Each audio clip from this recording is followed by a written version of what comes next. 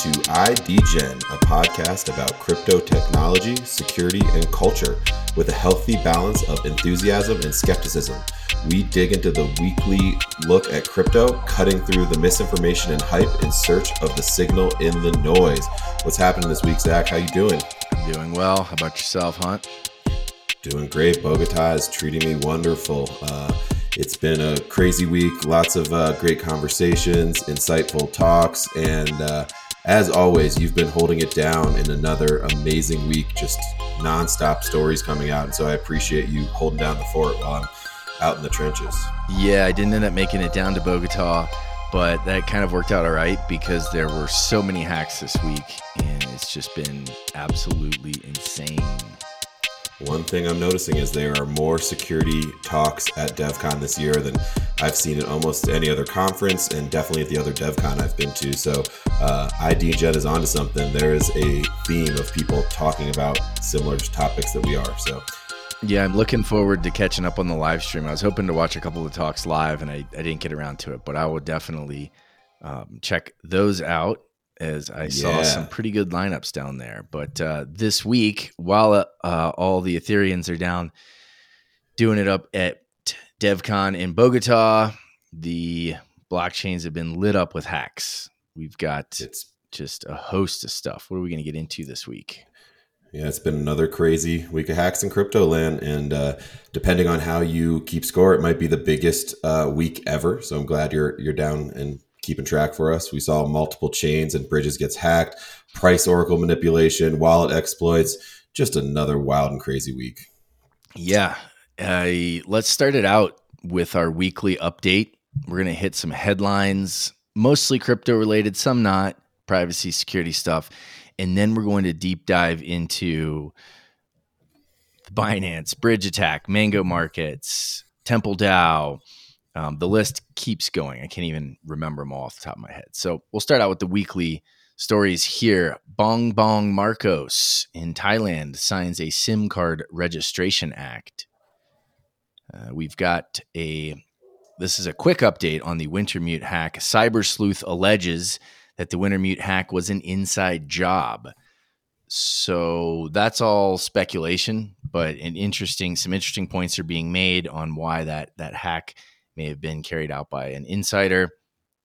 These are all these articles are in our show notes. So we're just going to hit these headlines and then we'll dig deeper into the other items. All right. If you didn't hear, Celsius doxed thousands of users this week, all of its users, in fact, through court. And this is an interesting article from CoinDesk about why they did that. The TLDR is pretty simple, that the judge required them to, and they said, hey, we don't want to do this. And they said, do it anyway. And they did. So following the court rules, they released that info. And now a lot of the Celsius users are doxed.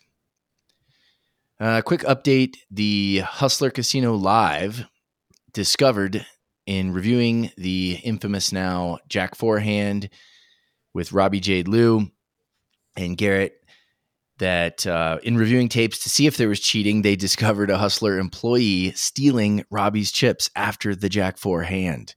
$15K in chips this dude swiped off the table when he thought no one was looking.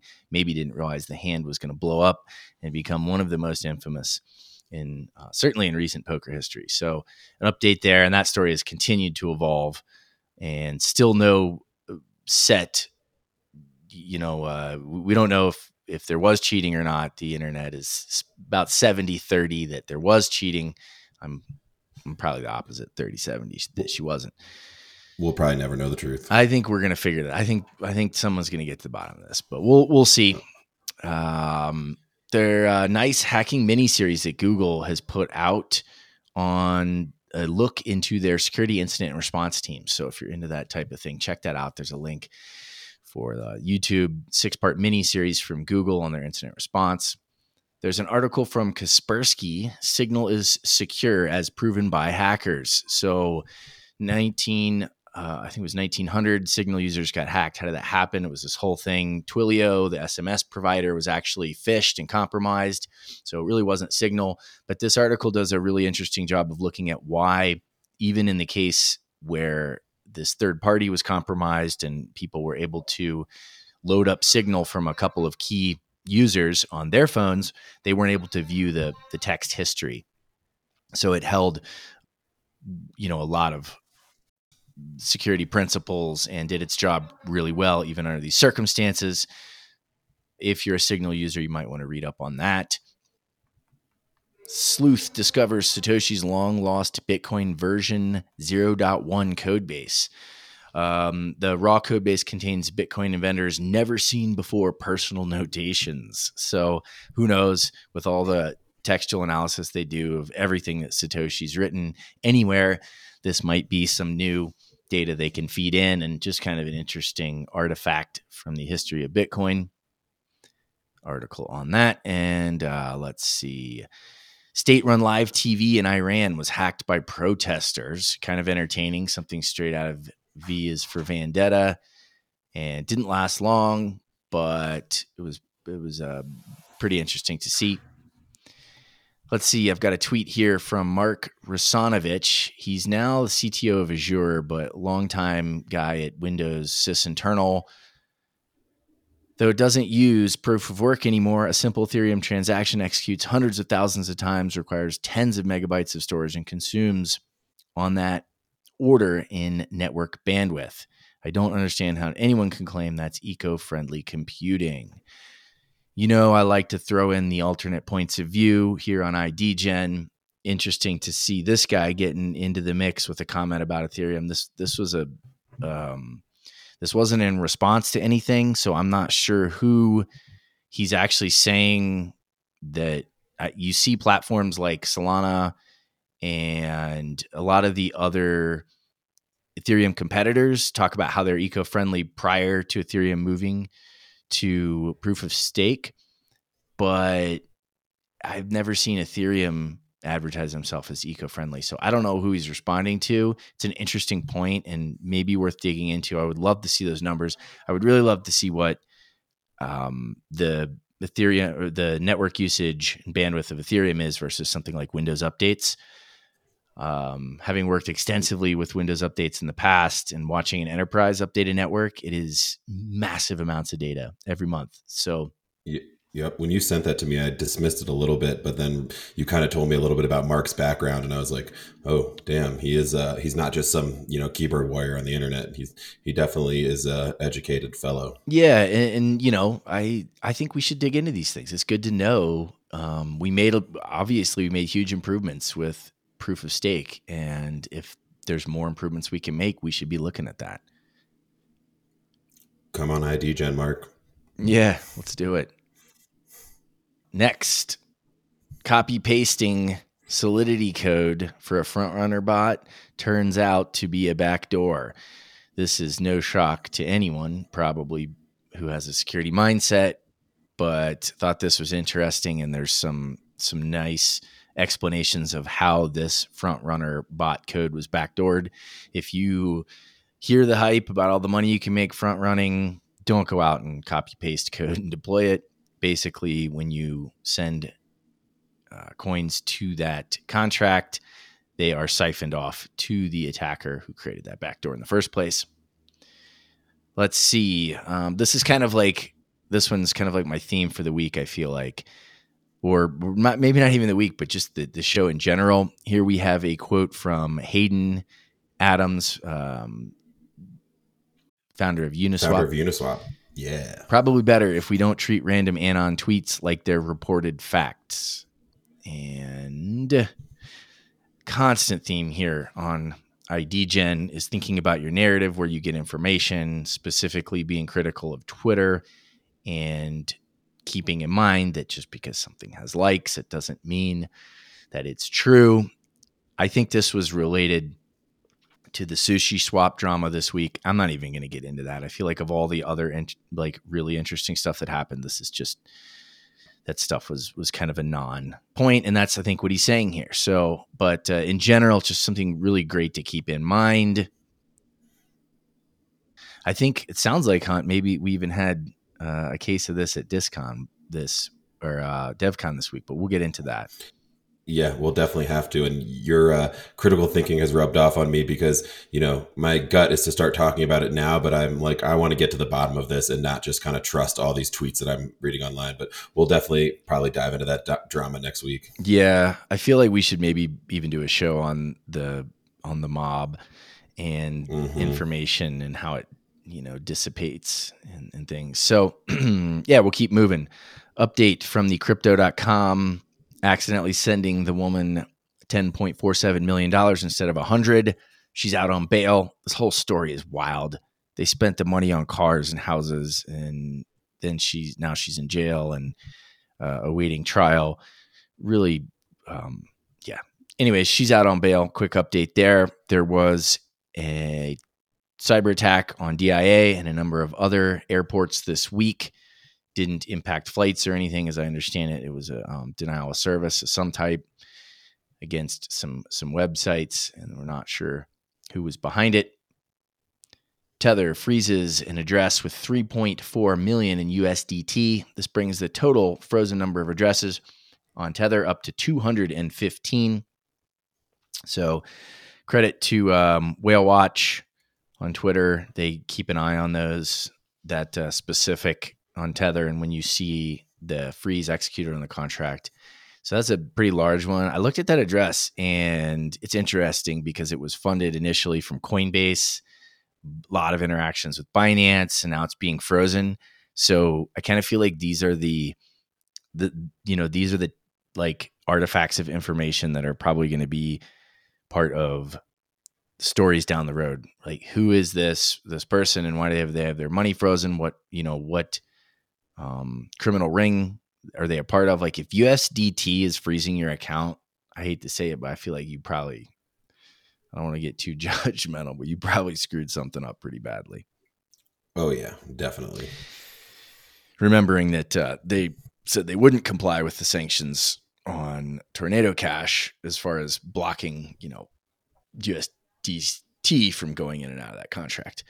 Anyways. Speaking of Tornado Cash, what's up with our boy David Hoffman from Bankless? Yeah. So David Hoffman, Coin Center, and a couple others are suing the U.S. Treasury Department over the Tornado Cash sanctions. David's tweet this week: "I'm suing the Department of Treasury. I got dusted from Tornado Cash, and now every year of my life, I'm forced to file a report reaffirming that I'm not a criminal. I don't intend to waste my time like that. David Hoffman versus Janet Yellen. Let's dance." Wow. Guilty until proven innocent. He's got to prove to them that he's not a criminal. Doesn't sound right. I don't know. I'm genuinely curious to see what this report is that he's talking about, and low key a little worried that, I don't know. I don't understand. I've heard nothing about that before. We'll have to dig into that more and see. I asked around a little, and I wasn't able to find any info. We'll definitely be continue to talk about that one for sure. Yep. We'll keep eyes on that one. Sure, it'll be big in the crypto Twitter news sphere. All right. Up next, New York changes their gun buyback plan after a seller gets $21,000 for 3D printed gun parts. Scammers everywhere, but that one's kind of clever, you got to admit. For sure. A quarter of the SEC employees' stock invested in firms lobbying the SEC. This is a whole long, detailed report. There's all kinds of different information in here. That was just one of the more sensational headlines that seems to hit and is relevant to crypto. A quarter of the SEC employees' stock invested in firms lobbying the SEC. Well, it explains a lot. Yeah, I'm exhausted after listening to your, news points. And like we said, again, check out the show notes if you want to dive into any more of them. Zach does great work. They're really detailed, but I think that's the most bullet points we've had. And I really feel like I could do the deep dive on 80% of those and like want to discuss all of them with you. But, our next story is probably one of the craziest of the IDGen's career. So like we have to talk about that, but man, what a crazy week. Yeah. So we'll jump right into the deep dives in the hacks this week. And was thinking about doing these in order and didn't have time to kind of perfectly arrange them. So we'll just start largest first in no particular order. The Binance Smart Chain Token Hub hack. This was October 6th, 2022. Binance Smart Chain Token Hub, which is the BNB bridge between the old Binance Beacon chain and the Binance Smart Chain, was exploited into minting 2 lots of 1 million BNB directly to the hacker's address. So in summary, there was a bug in the way that the Binance bridge verified proofs, which could have allowed attacks to forge arbitrary messages. Fortunately, the attacker here only forged 2 messages, but the damage could have been far worse. So, okay, so there's the basis of kind of what happened. And then a lot of the discussion around this was what happened after the attack itself. So when the BNB team, 90 minutes after the attack, halted the chain, this cut off access to roughly $430 million of stolen funds that were still on the Binance Smart Chain address. So the attacker had over 500 million with the initial hack, and they sounds like were probably keen to the idea that Binance was going to pause the chain, and they were as quickly as they could, moving funds off of the chain to places where they could not be frozen. And so 430 million was sitting there. 90 minutes it took to get that, to execute that chain. And so the questions really, the criticism emerged, which anyone who had really, paid attention to what was going on with Binance Smart Chain already knew that, there were a smallish number of nodes operating that chain, and that's how they were able to achieve that. I believe it's proof of authority. Correct. Yep. And so they, just. Have you seen that meme with it's the Binance Smart Chain, and it's branching off into all the little nodes, but every node has CZ's picture on it, just kind of alluding to the fact that CZ is pretty much in control of that whole chain, and there's not much decentralization. Yeah, I mean, I saw some interesting arguments on this one that, this is a good thing that they could stop it and save all this money. And, I'm not a fan of decentralization for the sake of decentralization. Like, there needs to be a solid reason. And to me, at the foundational layer of your chain, you need things to be able to freely operate. So, for example, what if someone were to kidnap CZ and tell him to, we know you can talk to your node operators and make them do stuff. Go make them do X, Y, and Z. I realize that's like an edge case, but it could come up in a court case too, where Ethereum and Vitalik can say, I have no control over what this chain does. It's decentralized. Well, like the court can go back and say, well, you halted the chain here. If they see something that they don't like that happens, they're going to say, well, halt it again here because we don't like that. And you've obviously demonstrated that you have the power and the authority to do so. Exactly. I wouldn't want that responsibility, but wow, that's a lot of money, and they acted pretty quickly. So it's going to be interesting to see how that one plays out, like so many of these hacks that we talk about. And I did get to spend a little time digging into the mechanics of the hack, and I love Merkle trees. It's just a fascinating and cool structure and or algorithm. And so it turns out the root of the exploit is actually nestled in the way that the hub verified proofs on a Merkle tree, and pretty clever. It was, basically they were able to submit a fraudulent proof because it wasn't properly checking. There's these different sides of the tree, a left and a right side of the tree, and apparently it didn't validate if you didn't specify that your proof came from the left or the right node on the tree. If you just left that blank, then it was able to bypass the checks. So that's the way that I understood the mechanics of it. At the very bottom, there's still a lot of questions about why. Someone said, well, why didn't they just take everything? They could have taken a lot more.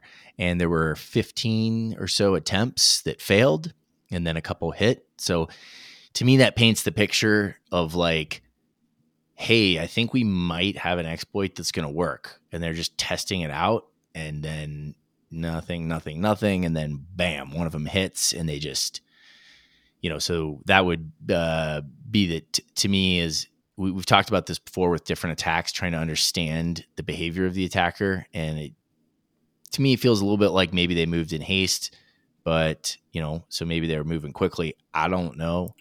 But could be an inside job. What do you think? I don't think there's any evidence for an inside job. I think based on the idea that they could have taken a lot more, and that, they got just under a quarter of all the funds off chain. It seems to me like they were just moving quickly. Like if it was planned and premeditated, they knew they had a solid exploit, it was going to work. And some people said, well, maybe they just weren't that skilled. And I feel like it's probably somebody who was moving in haste. And of course, it makes you wonder and think about what type of monitoring solutions we have out there. Could someone have spotted these 15 transactions?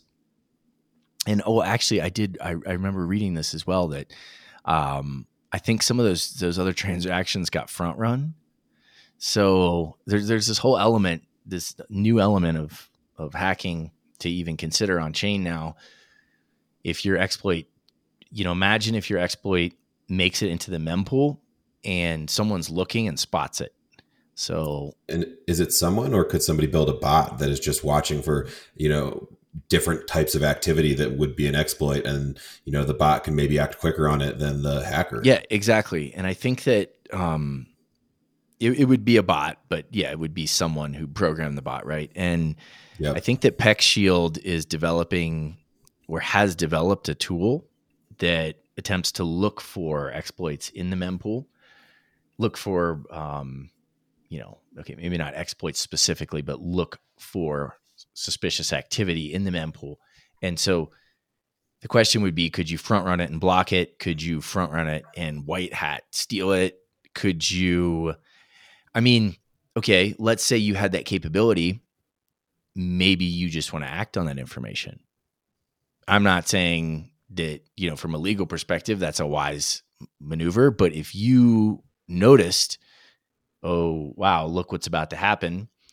This is, I don't know exactly what they're doing, but it's, Mango Markets. This is some strange transactions in the works on their way in. And if you notice that, could you quickly open a position to capitalize on it? And if you can, then people are probably doing that. And so I was thinking of doing some research into around some of these different attacks to see if there's any transactions before, shortly before, during, in the same block that actually, take advantage. It'd be difficult, I think, to know, because, with a high degree of certainty, but certainly the potential is there. That's wild. You'll definitely have to keep me posted if you dive deeper into seeing, who's front running. That's a pretty interesting topic. Yeah. So if you count the 500 or 430 million that they didn't successfully make away with, then, this is up there. I think with the Ronin attack is one of the largest. I didn't actually check direct leaderboard. I think that this one came in as number 3, because I think they count that. But, if you don't count it, we're just over 100 million. So, not nearly as large compared to some of these other big ones. Okay, so before the Binance bridge was hacked, we had another one, and I think these guys are kind of lucky. This was October 4th, the Sovereign hack, And these guys, right, it's one of those things where there could have been more news and interest in them, but they were quickly overshadowed by some of these other ones. So we're jumping back now to the 4th and of October, the Sovereign hack. 1.1 million was stolen from Sovereign, a DeFi protocol on the Bitcoin Smart Contract Network, RSK. An attacker exploited the legacy lend and borrow protocol to inappropriately withdraw funds. I spent a good bit of time looking into this one. The Rect write-up was interesting because it read to me like there was a bit of a, I don't want to say bias, but there's like I think that these folks at Sovereign really have pressed hard on how secure they are and how serious they took security, and how this is kind of like real DeFi on Bitcoin and things. And so there's definitely some animosity, and seeing them get owned, I think some folks were quick to point fingers. I don't think that's that's neither here nor there, but the exploit itself, it manipulated the iToken price through a clever flash swap loan and liquidity LP combination. So yeah, this is one of those kind of like what I would call a game theoretical attack, because you've got the different buttons and levers. The attacker manipulated the IRBTC price so that they could take out a much more RBTC than they initially deposited. The attack was detected by Sovereign devs, and the system was placed into maintenance mode, which was also part of the criticism is, how if you're a Bitcoin maximalist and a DeFi or a decentralization purist, how are you just dropping into maintenance mode? I don't blame them. I mean, I don't know. These are slippery slopes, and these are difficult questions. And if you had a DeFi protocol with a lot of funds at stake, I think it's great that these guys were monitoring and they noticed that this was happening and were able to, to make that move and to put it into maintenance mode. Whether it should have a maintenance mode or not is a different discussion, I think. Slippery slope is right with a lot of these. They're just they're setting precedent here that they could do these type of things again, and it's dangerous in my opinion. So one of the conversations I had on the side this week with a friend around the Binance hack, and the same thing would apply here, is that I think the no coiner criticism of something like this is if you can just pause or freeze your decentralized application, what is the point? Why even have it? Why go to all the steps of putting it on a blockchain when you could just run your DeFi app as a standard Web2 app? And, I think there's some validity to that criticism. I don't, the interoperability with all these other systems, you would have to establish how all that worked with a basic Web2 system. But a lot of those systems do exist. I mean, there's protocols that people could just use, right? So imagine if you just built DeFi as, on Web 2, and because, if you have all these pause and stop buttons, then who controls the switches? And mark my words, it's only a matter of time before one of these switches gets pulled in a questionable way. I mean, I guess we could go all the way back to the DAO, and that's probably the ultimate original question about immutability of the chain. But sooner or later, one of these apps is someone's going to pause something, and it's going to be used in a malicious way. I mean, that's a great point. It's bound to happen. Yep.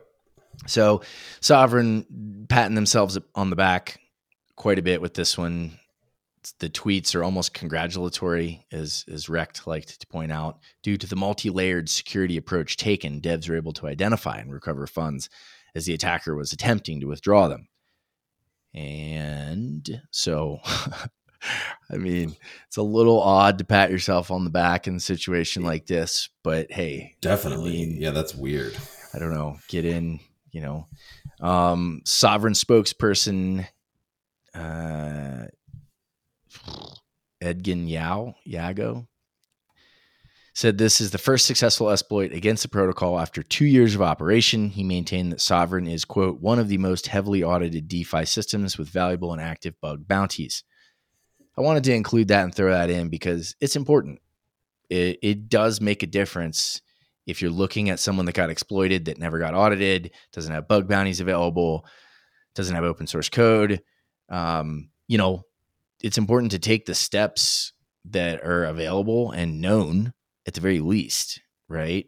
And so they did take security seriously, but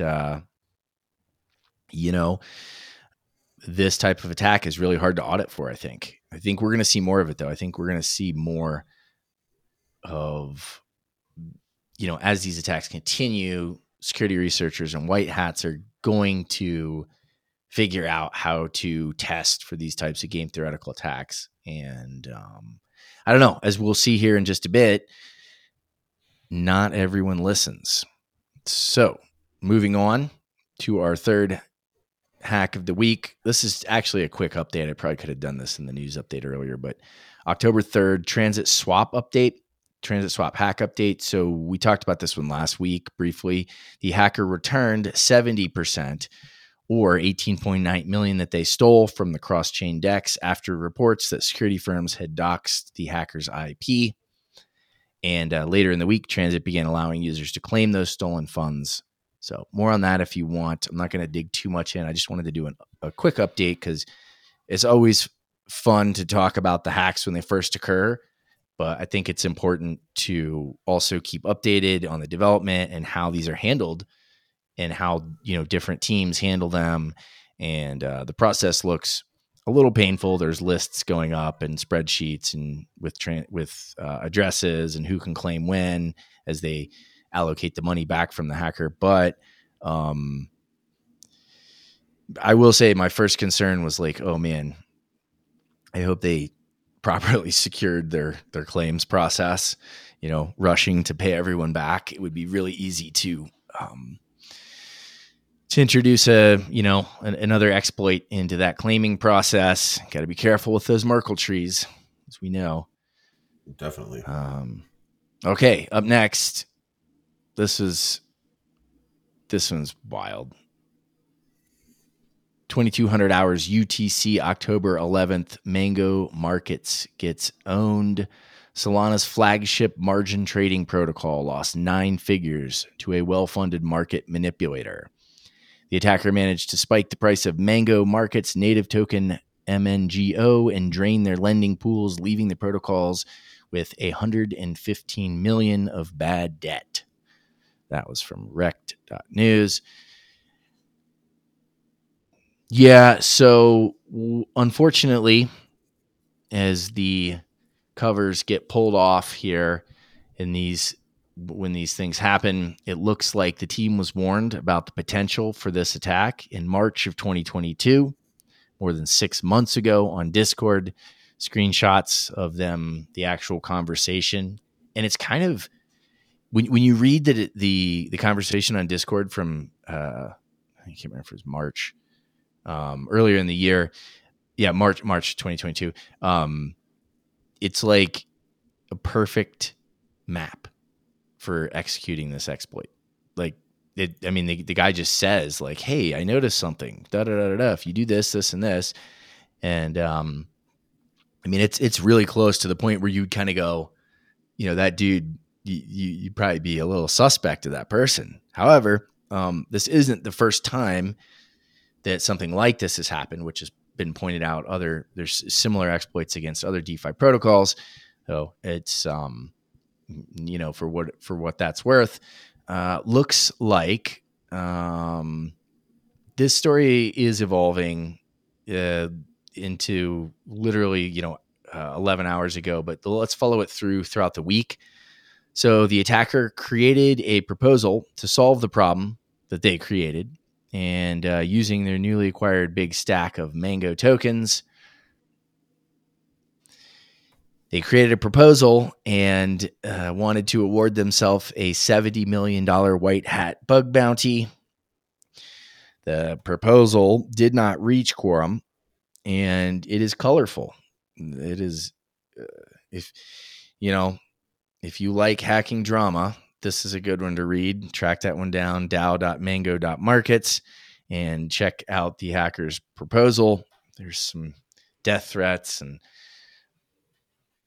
it's kind of an interesting look at human psychology, I think, because you have the folks coming in and saying, hey, this had all my money. I needed this money to feed my kids, and, please give it back. And then you get the, literally like someone describing how they were going to torture him, like down to a, like very descriptive and, yuck. Yeah. Pretty grim.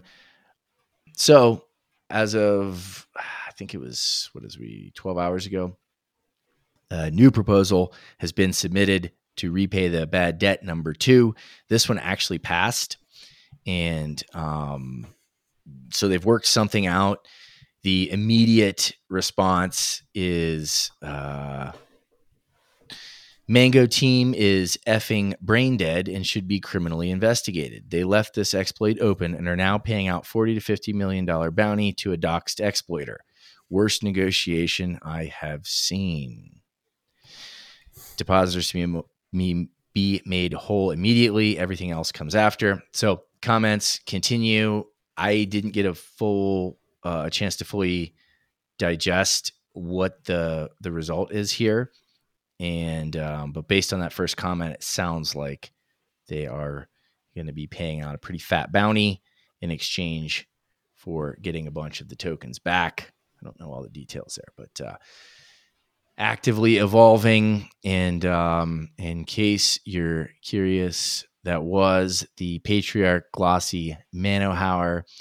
You are being liquidated. That's the Mango Markets account name for the attacker. And you can look at, I'll throw some screenshots in the show notes, or you can go look. It's still live on Mango Markets. Maybe it'll change after they sort this out, but you can see the $115 million in debt. And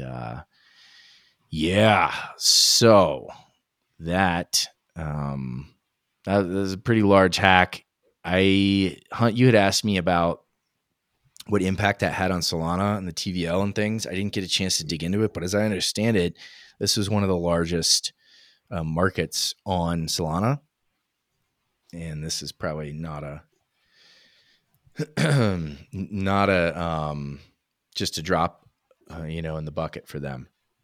No, they seem like they must be used to all this drama by now, because there just seems to be a lot going on in that ecosystem with the chain going down and so forth. But, we've seen a lot of these hacks on ETH, and that's a pretty big impact if it was a decent percentage of the TVL on Solana.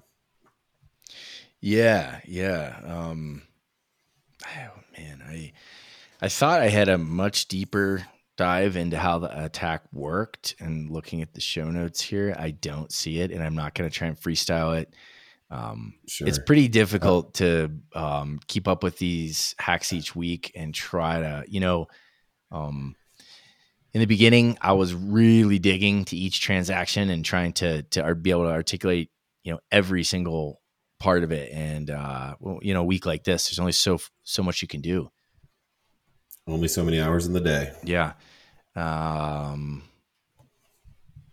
Next one. Rabby wallet swap exploit. Just 1 month after launch, this Rabby wallet, I know I had just started testing these guys out, their wallet out. I had heard some really great things. And this is unfortunate. Here's the tweet from Rabby wallet.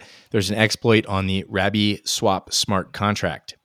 If you have used it, please revoke all existing approvals on all chains for Rabby swap. For those who haven't used swap, your wallet is safe and unaffected. We're actively working to solve it, and we will keep you updated. That was from October 11th, so still pretty fresh on that one. I didn't get a chance to check this morning and see if there were any updates, but as of yesterday, I think this was the still the latest from them. So we're seeing a lot of these issues with approvals. There are some different sites you can go to, and you can type your wallet address in, and they will show you every contract that has approved that you've given approvals to.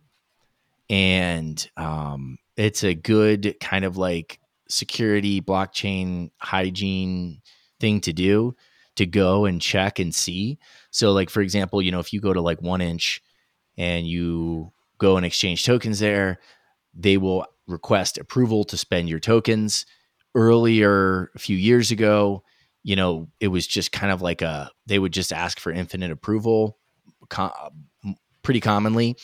And people would just approve it. And so now that contract is approved to spend your funds. Well, if anywhere down the road there's some type of issue with the contract, in this case it sounds like there was. So anyone who had approved the Rabby wallet contract to spend their funds, the attacker probably found some way to take advantage of that. So never a bad idea. I could drop in the show notes a link to a couple of those sites that'll show you your approvals. I can't remember off the top of my head what they are. But yeah, if you happen to have used the Rabby wallet and you didn't already, you should revoke that approval. Moving along. Temple DAO, yield farming, decentralized finance protocol, loses over 2.34 million or 1,830 ETH to a hack on October 11th. So we'll just start right out. This is a tweet from OX Fubar. This Temple hack has to be the sorriest one I've seen yet. 2 million gone, was available on chain for months. They put no access control modifiers on a migrate withdraw function that lets you specify an arbitrary address. So, Hunt, you used to like to ask frequently after these attacks, like, how would you rate this attack? Yeah. This is coming in as like, this is pretty easy. Like,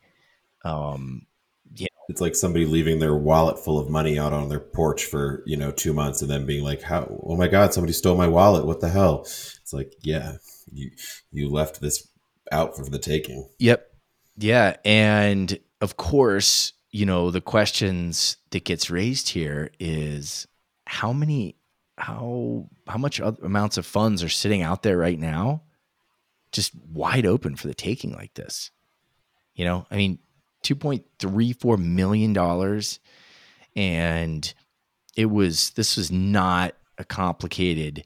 It's you really. I don't even think you don't call this an exploit, right? Because it wasn't. I don't know. Maybe it's a fine line there or semantics, but this is just a very basic programming, kind of thing. Like you gotta, access controls, or if you let anybody call a function like this. And yeah, so I feel like, and I've been it's felt this way for a while, that we're in this sort of phase with DeFi security where the awareness is is increased that all these, these funds are at risk and at stake out there. But how long is it going to take for a lot of this low hanging fruit to get taken out? Like I don't know. In my head, it would have happened already. Like you just think there's more black hats out there going after these things, but I don't know. Yeah, you would think there's more black hats by the day going after these things when they see these headlines about just kind of all this easy money, like you said, low hanging fruit. So it's definitely attracting some eyeballs on the space of the good and bad variety. Yeah, totally. Okay, moving along. I try to steer clear of drama in general. This is a very kind of bit of drama related, but I did see on some lists this week that were getting lots of likes that this incident was called out, and I wanted to dig in and look what was going on. So Paraswap, we've got this Twitter-based security firm. I found a lot of these this week. There's a lot of different groups that are offering audits and security. And so what they're trying to do they want attention. They want for their business, right? They want to, followers and these things. So there's sort of like this race to solve an attack, right? Sam CZ's son is out there, doing his postmortems on attacks. Everyone's watching these things. So if you can get if you can find these things on the front side, I think the idea is that you can get attention for your business. So Twitter-based security firm reaches out to Paraswap, and it says, hey, your Paraswap, your deployer address was generated by profanity. If you remember, I think it was 2 weeks ago, we talked about the profanity vulnerability. This was an address generation tool that allowed you to generate custom addresses, Ethereum addresses. So like OX bad, OX cool, OX ID gen, whatever you want to do. And unfortunately, they didn't use enough entropy in generating those addresses. And so given enough hardware, turns out you're actually able to recreate those addresses and the private keys to them. And so this has been this issues all over the place. It keeps popping up. And so Paraswap says, no, they deny it. Well, then the BlockSec team, another Twitter security firm security firm on Twitter, proceeds to generate a transaction from the account as a proof that the private key has been compromised. They've got a nice little message in the data section saying, hey, contact the BlockSec team. So who knows? Either way, the deployer address has no power on the contract. So that's the one of the important elements of this particular conversation. The Paraswap one is if you deploy a contract. So when, like, for example, when we deployed, when Kevin and I deployed the GTC contracts and things, we made sure that address didn't have the ability to do anything else on those contracts. It was a one and done thing. You deploy the contracts, admin credentials are then allocated to a multi-sig wallet. So you with a little bit of forethought, you can avoid, something like this. However, in this case, yeah, you couldn't do anything with that address anyway. So they're kind of saying, so I don't know if Paraswap didn't use profanity. This is a semantic thing? Turns out, as we're going to talk about here in a minute, we've got another issue with these vanity addresses being insecure from profanity, but there was another open source fork of that tool that people were using. So same root problem, but either way, Curve gets in the mix because they were actually accused of the same thing, saying their deployer address was vulnerable. And they say, when will some auditors stop reporting non-issues for hyping themselves? And that is kind of why I wanted to bring this all up is, and just talk about it a little, is because I think that's important when we talk about our ongoing theme for ID Gen of like understanding your narrative and really having the ability to see this information and digest it, to respond, not react, and to understand it. Curve is saying here that you've got these auditors reporting non-issues, trying to hype themselves, and we're only going to see more of that. Whether or not that is the case here, I don't really know, but we're going to see more of it. That's my main point is be on the lookout for these new emerging security firms, a little bit suspect. There's a high need for them, and I have a feeling they all have a long wait list to audit your contracts, and so you might see some less than reputable ones getting some chances to audit some pretty big contracts, and I hope it turns out okay. Yeah, I mean, you got to be very careful who you hire for something like that. Okay, so let's see. We're trying to get through all these. We're going to keep going here. This one's kind of still new and unfolding.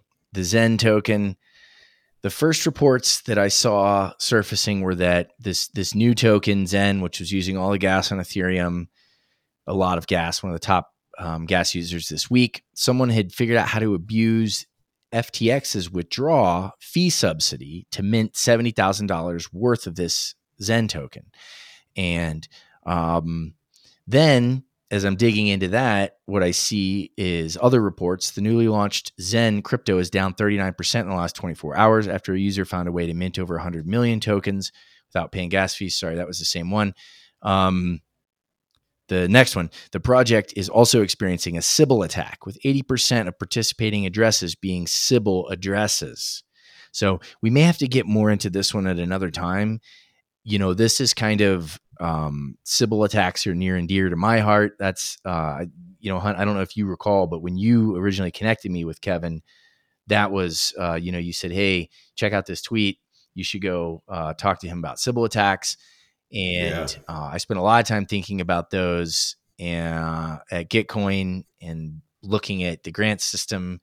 And this is near and dear to me. And I've never seen a token at scale like this being Sybil attacked. So, they look like reputable reports. Again, it's getting tricky because these security firms are emerging so quickly.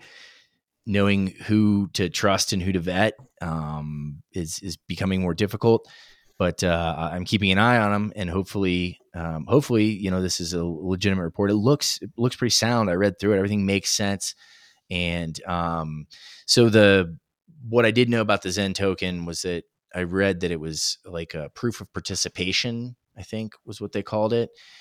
And maybe I'm getting that wrong. But some novel mechanism for participating in the token, and it seems to be backfiring. Yeah, Crypto Slate's picking up this story too. So I think that the Sybil attack is going on, and interesting to note that this is one of the big gas burners on Ethereum this week, and probably won't last for long. Kicks those fees up a bit, and then also helps push the supply down, as I understand the way these mechanics work now.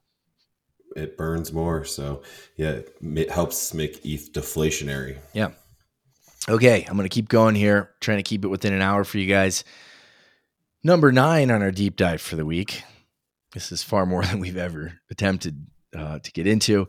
On the 11th of October, I spotted this one at the very end yesterday when I was getting all these show notes, finalizing them. The so-called quantum resistant QAN platform suffered a severe blow when QANX bridge deployer wallet was compromised. And I don't want to kick anyone when they're down. But if your claim to fame is being quantum resistant and then your wallet gets compromised because you used an open source vanity address generator. So it turns out this is also linked to the profanity issue. It was created using an open source vanity address calculation algorithm called Vanity ETH GPU, which is a derivative of a compromised upstream project called Profanity. Although I wouldn't say compromised is the right word. Anyways, that's from the QAN platform. That was a quote from them. It wasn't compromised. It was just incorrectly created, I think, unless someone did that on purpose, which I don't think we have evidence of, but that would be clever. So these attacks continue. There's going to be more, mark my words, in coming weeks. So digging into this, okay, what's the big deal? Frequently asked questions. This is on their post. The vanity-related vulnerability was recognized in the Profanity tool in September. Why did the team not fix it in time? So that was my first question, and they had this right on their FAQ of the post-mortem, which is great. I mean, it's good to see this type of communication, after an attack. As soon as vulnerability was disclosed, the team went through all in-house wallet addresses to check if there are any vanity addresses used internally, and there were none. The next one, the bridge deployer contract was specially crafted that the first contract it deploys would get a vanity address, not the wallet itself. The tool used back then to create this wallet was not Profanity, but another one, which unfortunately was also based on Profanity, as it turns out. Same thing here. One more point. The bridge deployer wallet described above did not have direct access to the funds. It could only sign transactions to be executed based on the signature. However, that doesn't make sense, because if they knew that, then they're contradicting one of their earlier statements of saying that they didn't think it was used. So they didn't realize this till after, but that's all right. It would seem, anyways. I understand it. So it was only used for executing based on a signature. And for the above reason, it was concluded that it would not affect us in any way. Sadly, this was not the case, as the attacker went one step further and figured out how to misuse the forged signature of the broken wallet.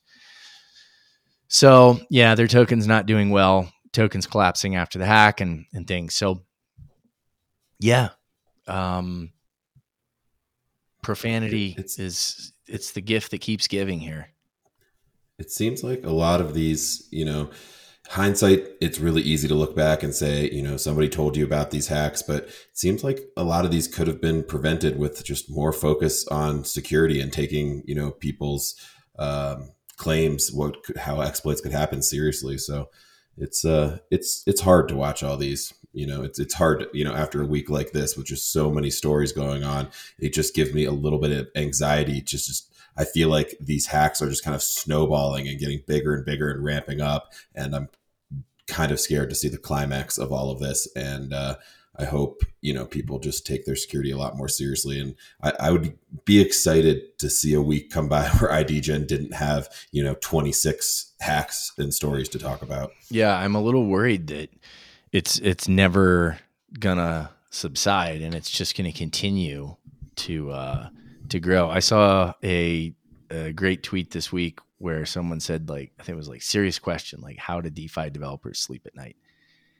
And I get it. Yeah, I heard that on a panel, and all these security professionals and auditors were saying that they don't, they all lose sleep on code that they've deployed or code that they're auditing, just knowing that they can do their absolute best and they can be the biggest expert in their field, and it's still a chance that they get exploited. There's still so much on the line there, and you almost have to separate yourself from it as one of these professionals to sleep at night, because if you really think about it, you will just never go to sleep and drive yourself crazy because there's so much on the line. Yeah, when we released the GTC token, it was sort of a last minute decision. We were actually going to keep that airdrop live for a year, and then almost last minute it was changed, and they're like, nah, we're gonna do a month.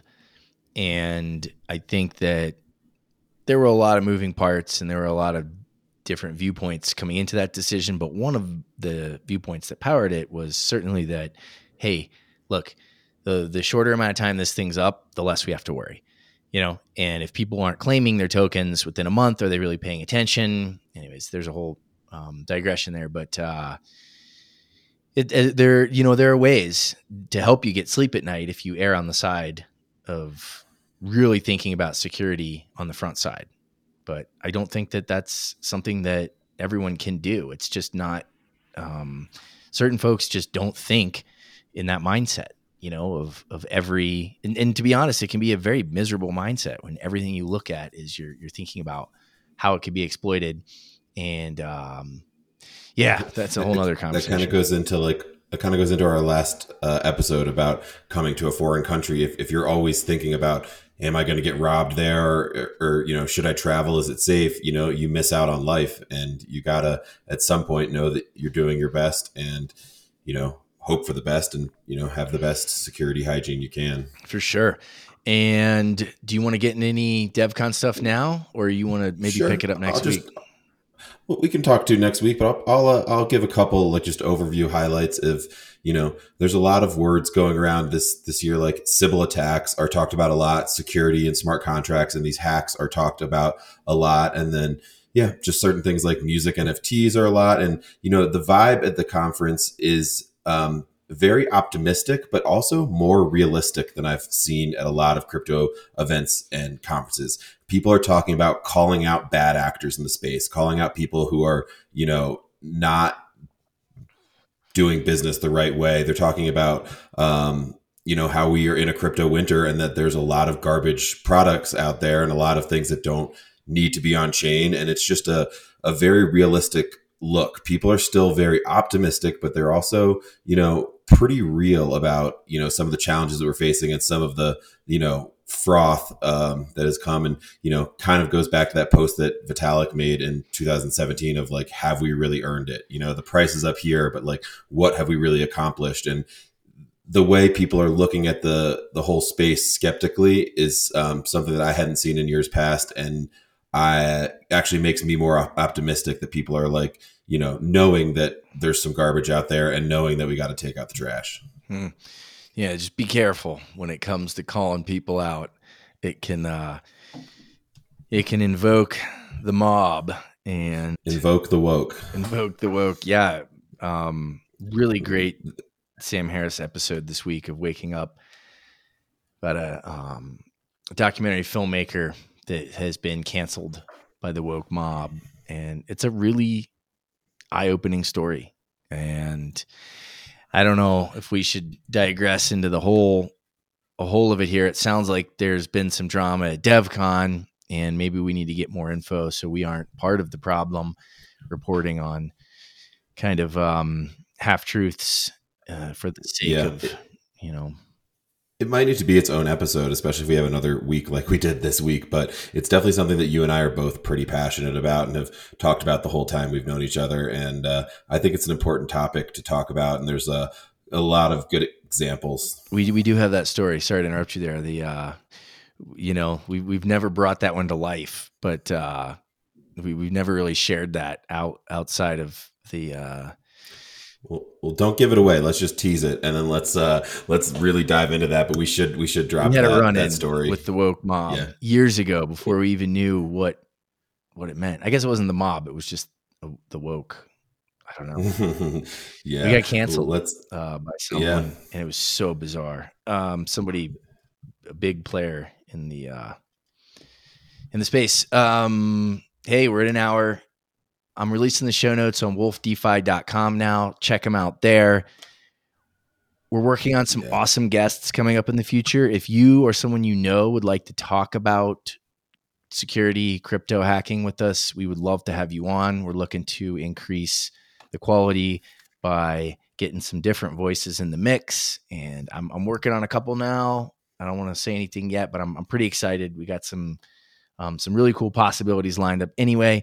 So, check out the show notes, wolfdefi.com. There's a lot that I'm putting in this week with all these links. So if there's anything you heard about, you can see it there. Hunt, very safe travels back whenever you make it back from Bogota. Look forward to catching up. Yep. It'll be another week or so, and I'm excited to continue to dive into the culture down here. But yeah, thank you for holding it down. And with such a wild week, you did a great job with the show notes this week. I really encourage people to check those out because it's just a world of information where you can dive deeper yourself. Let us know what you think. We do our best to report accurately on the topics we discuss, but we're not always going to get everything right. So please reach out to us at IDGenFM on Twitter or at WolfDefi with any corrections, comments. We'd love to hear from you. Just say hi. But yeah, let's pick this up next week, and hopefully it's a more mellow week. Indeed. Stay safe out there, everybody. Peace. Bye.